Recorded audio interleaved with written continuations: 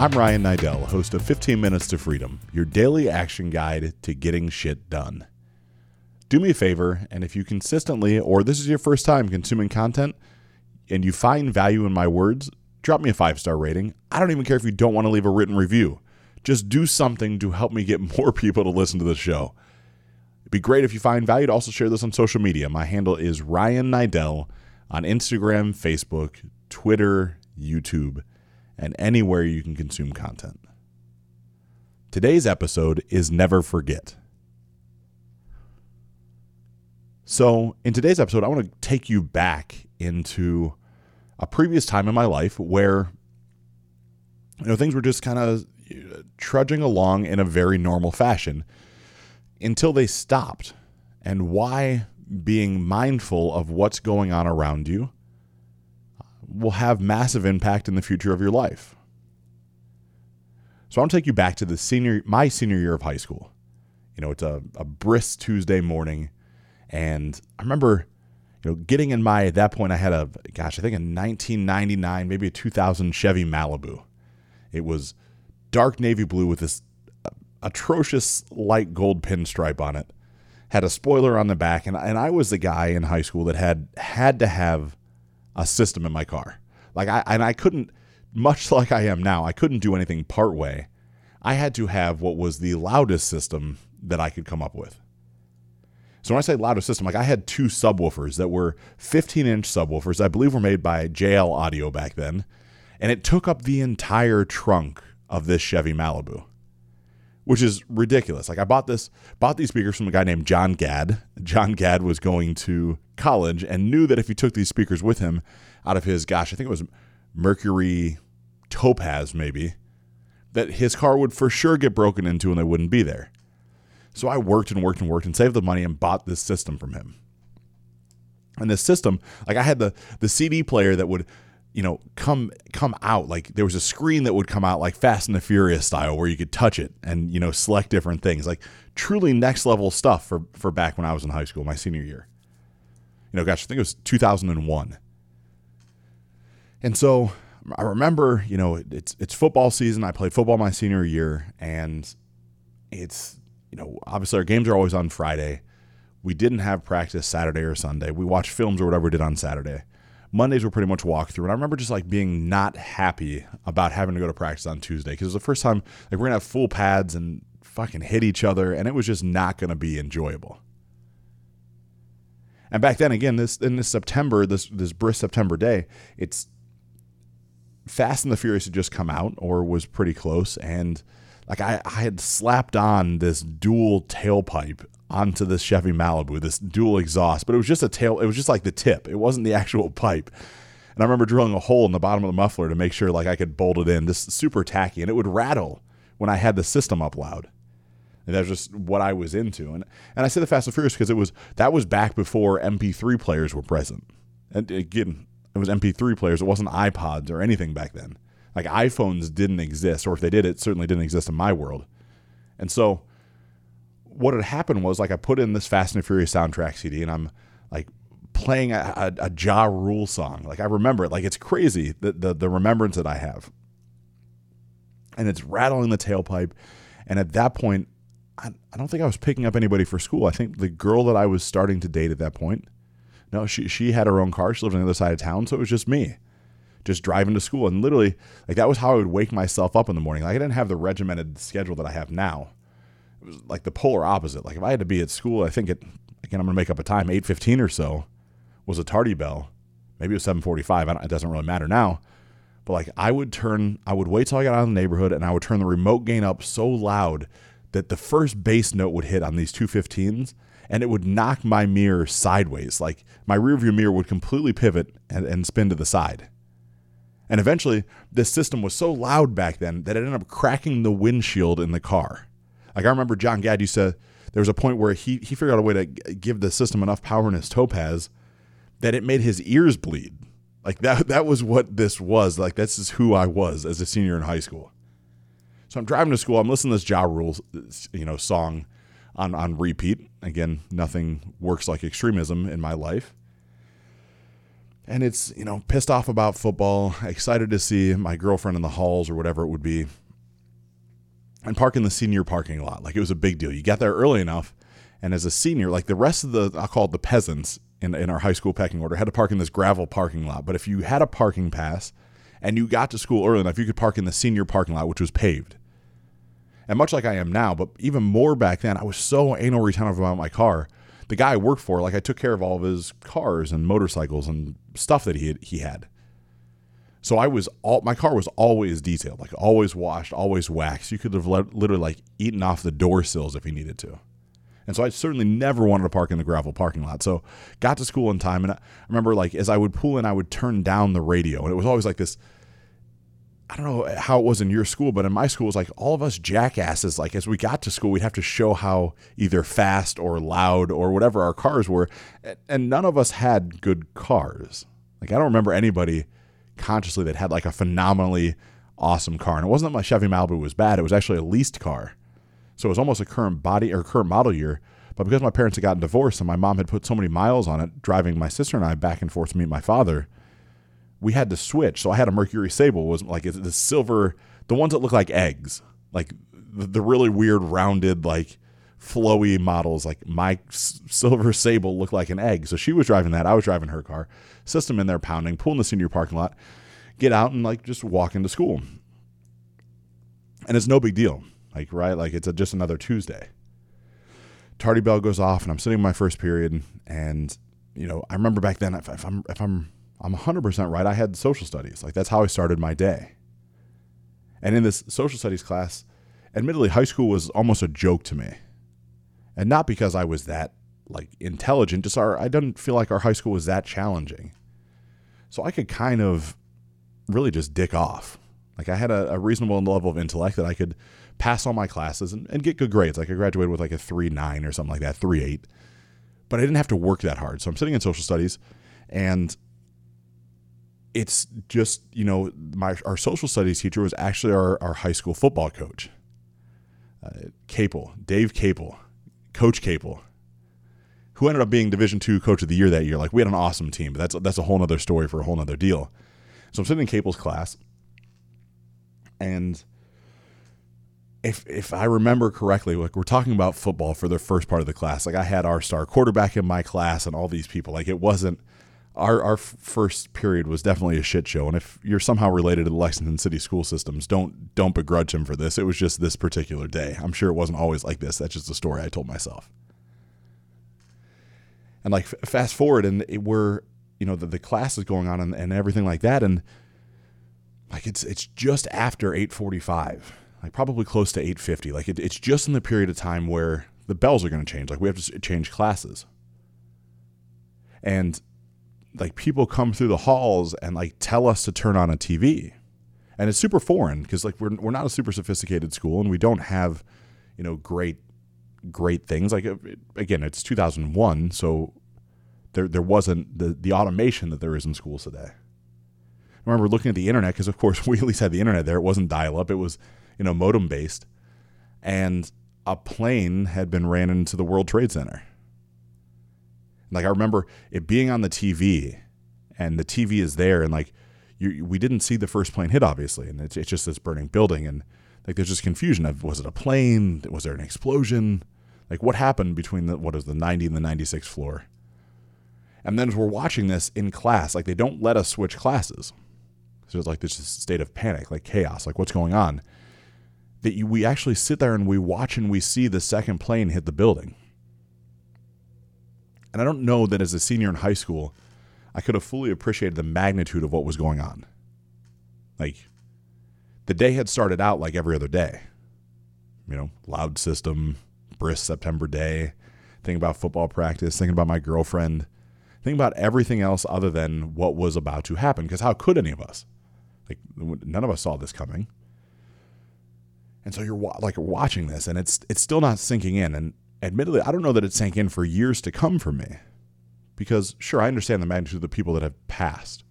At that point, I'd never been to New York City, and I had no appreciation for what that city really was. I certainly had no appreciation for what the World Trade Centers were, or the magnitude of the buildings themselves. Since then, obviously, I've been to I shouldn't say obviously, but since then I've been in New York City more times than I could count. It's certainly not one of my favorite cities in the country.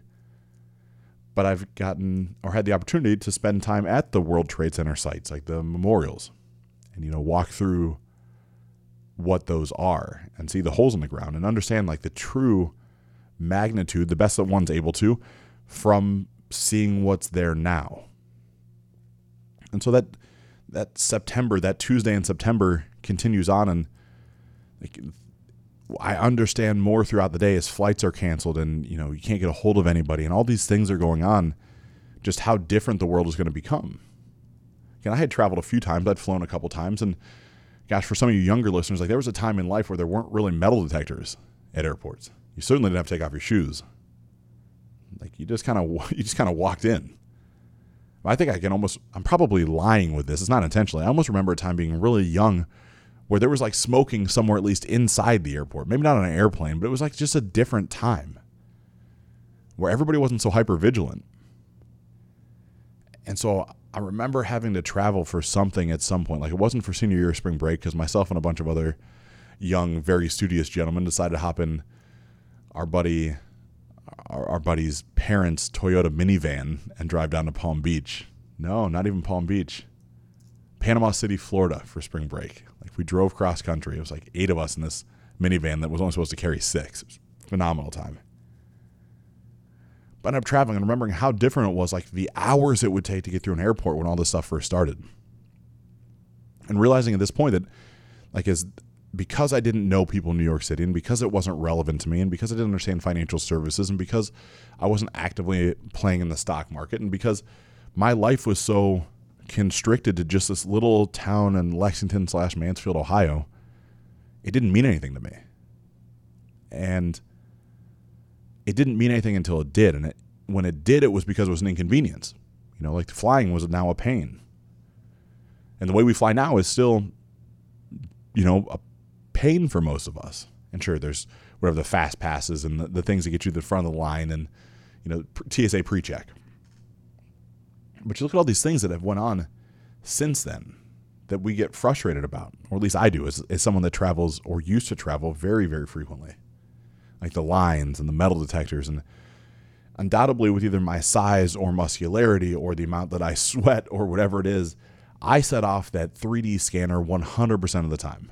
And they're going to pat down every crevice of my body. Like it's not one of those things of like, oh, it looks like you got a little orange mark on your wrist. Like it's my groin, it's my rear end, it's everywhere possible. It glows orange. And I'm realizing today, as oddly enough, we record this podcast, it is September 11th. Like in seeing all the posts of like hashtag never forget. And I love it. Like I truly love it. I just looked at Instagram before this and 5.5 million people today hashtagged on Instagram never forget.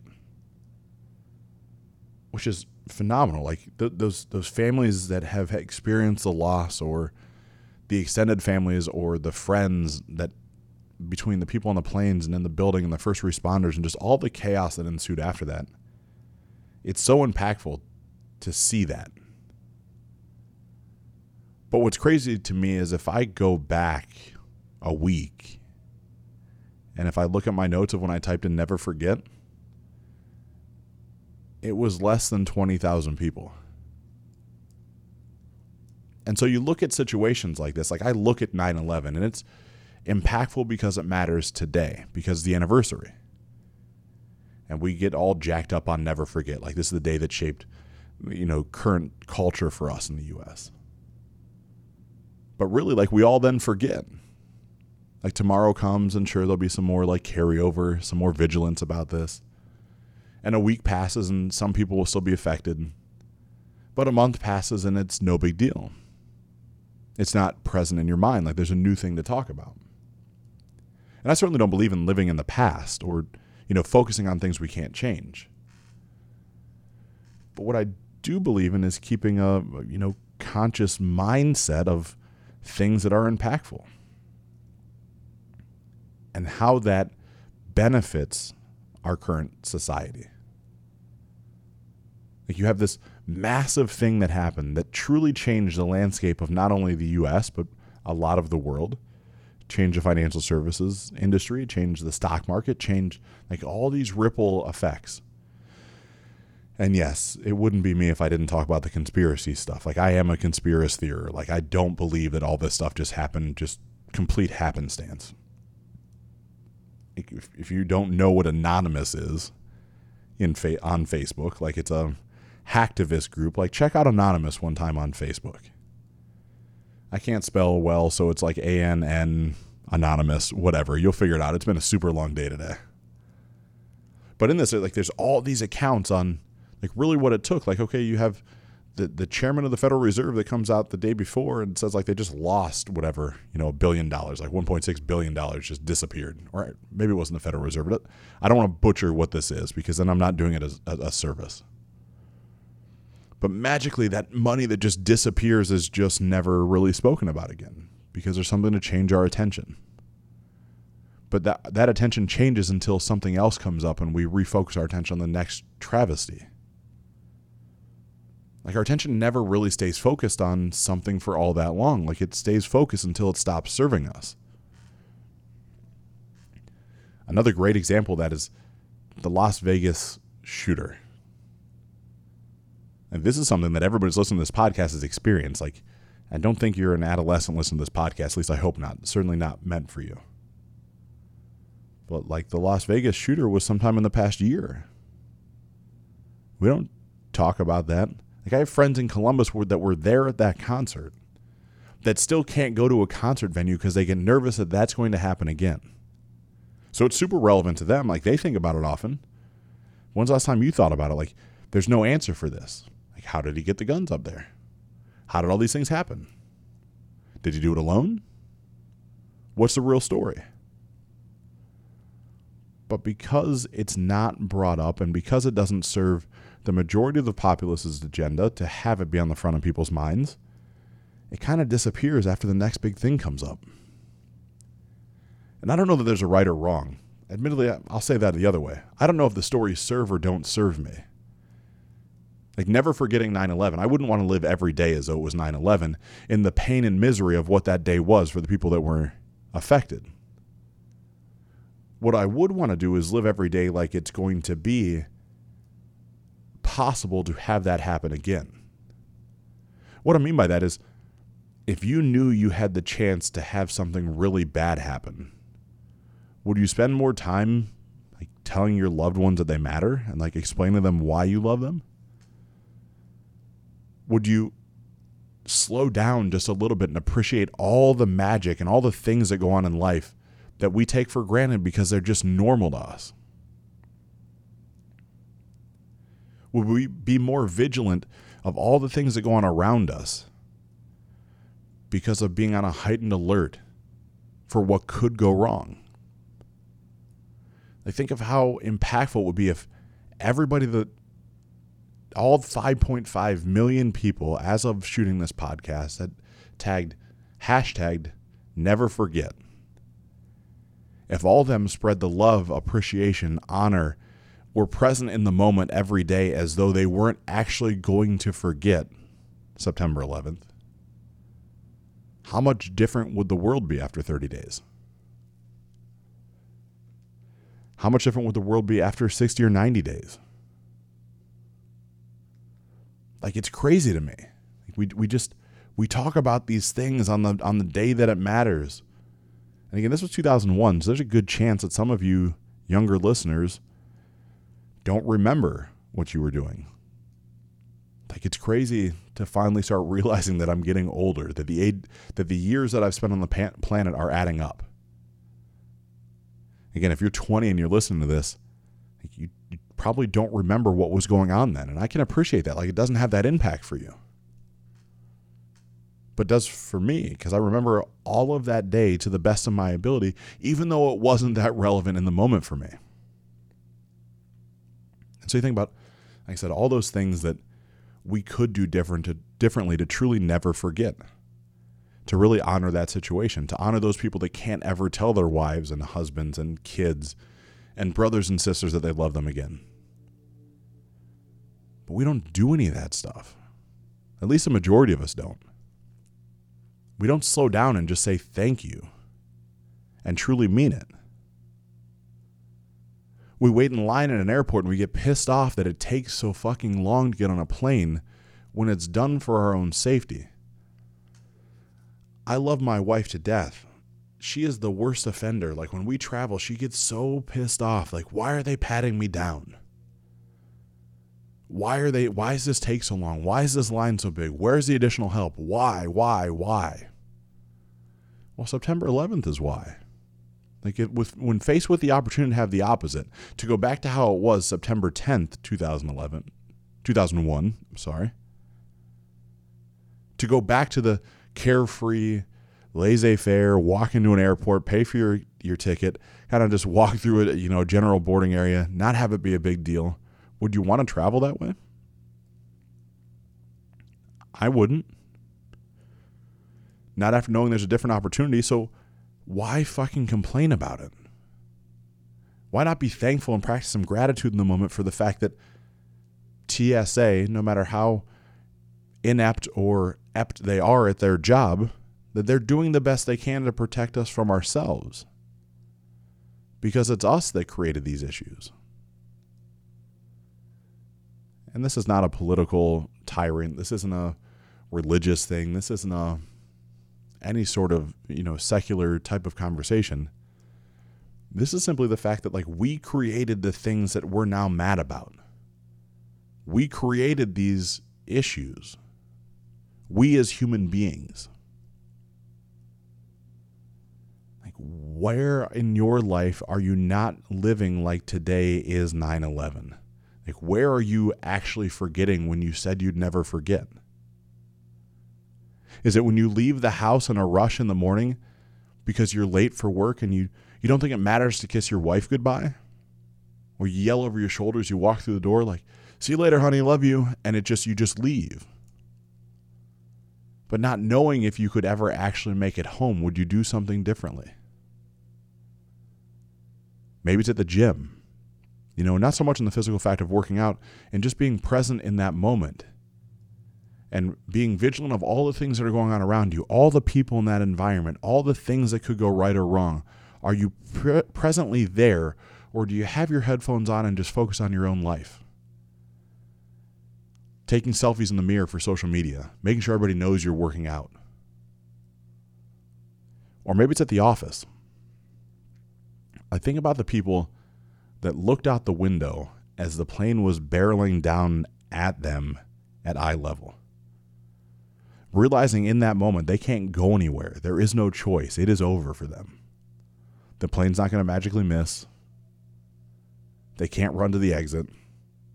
That moment of sheer terror and panic.